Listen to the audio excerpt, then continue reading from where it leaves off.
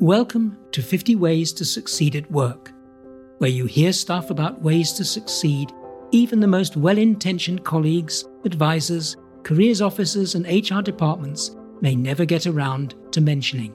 Episode 8. Joker. Using your brilliant sense of humour at work. Hi, Steph.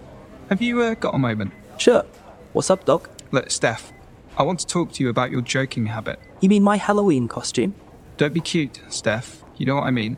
Okay, so what's wrong with my jokes? There's nothing wrong with your jokes, Steph. Some of them are even funny. It's when and how often you share them. Look, let's meet this afternoon and talk about it. I'll see you in my office, let's say about 3 o'clock. Right. I'll be there, joke-free. Thanks for coming, Steph. You know, in some ways I admire your ability to find humour in everything.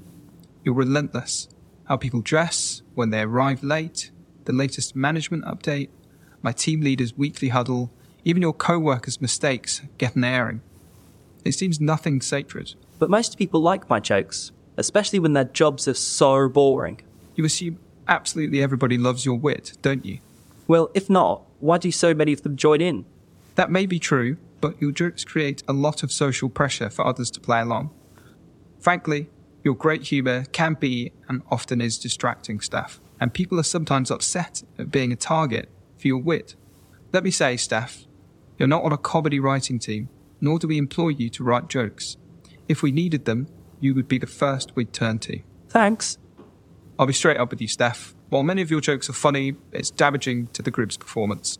It's great to have joke-filled meetings, but the sheer frequency is getting on many people's nerves. For example, not all your joking is clean. To be blunt, rather too much is crude, even sexist. Do you realise these kinds of jokes actually reduce your own perceived competence? A couple of months later, Steph announces that he's leaving. When asked about his plans, hardly anyone is surprised when he reveals, I'm going to try stand-up comedy for a living. Now let's connect Steph's story and his humour to you and your work. For example, people tend to have 3 questions about using humour at work. What sort of humour should I avoid at work? Can humour help me be a success at work?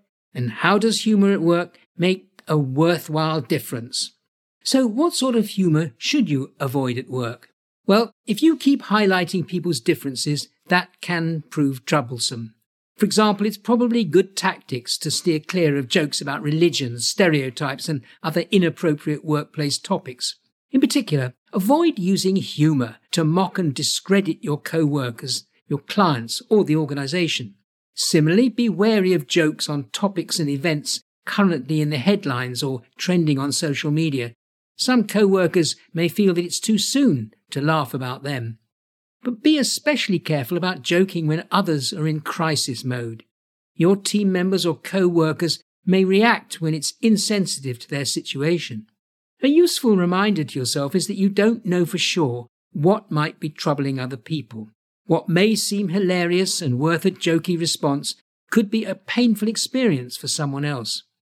Finally, as all comedians know, it pays to stay aware of your audience. If unsure how to respond, choose the side of kindness and building trust. The next question that worries people is, can humour help me be a success at work?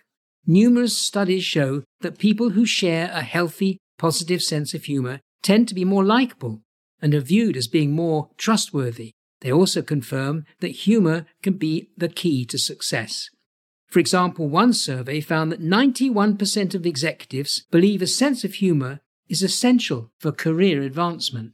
Most people, 84%, feel able to do a better job if they've had a good sense of humour at work. 2 of the most desirable traits for those in senior positions are a strong work ethic and, guess what, a good sense of humour. People who use humour tend to be more approachable than those missing the humour gene. The more approachable you are, the more honest and open people will be around you. That can give you a definite career edge. If your humour helps create a more jovial atmosphere, you'll have more passion for what you do. Your work ethic will increase and your enthusiasm is likely to be contagious. It's a win-win for you and your employer. Too much joking, though, can become a burden. Having a clown constantly around at work can derail everything and waste everybody's time. And the final question that people worry about is, how does humour at work make a worthwhile difference? When you use humour well, people will enjoy working with you. Seeing the funny side of things can help.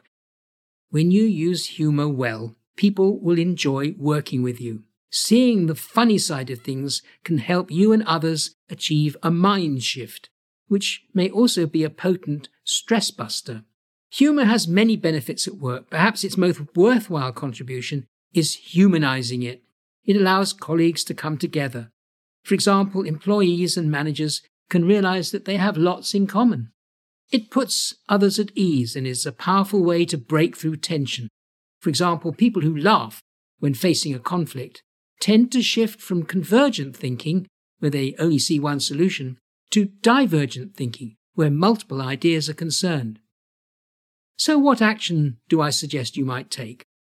Well, first of all, assess whether your ever so funny joke might have serious side effects.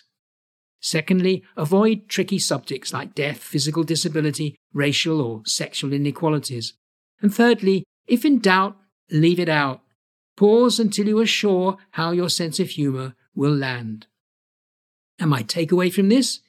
Humour at work is good and healthy. Ensure that yours comes at the right time, without disrespecting or damaging others. You've been listening to an episode of Andrew's 50 Ways to Succeed at Work. For more episodes, subscribe free to my regular weekly podcasts.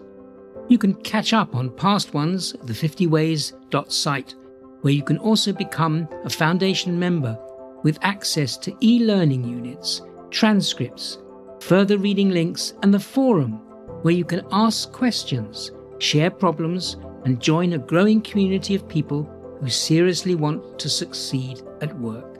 Now there's a new book and an audio version called, you guessed it, 50 Ways to Succeed at Work. Buy it at Amazon or the 50ways.site. Unmissable. Thanks for listening, and bye for now until next week.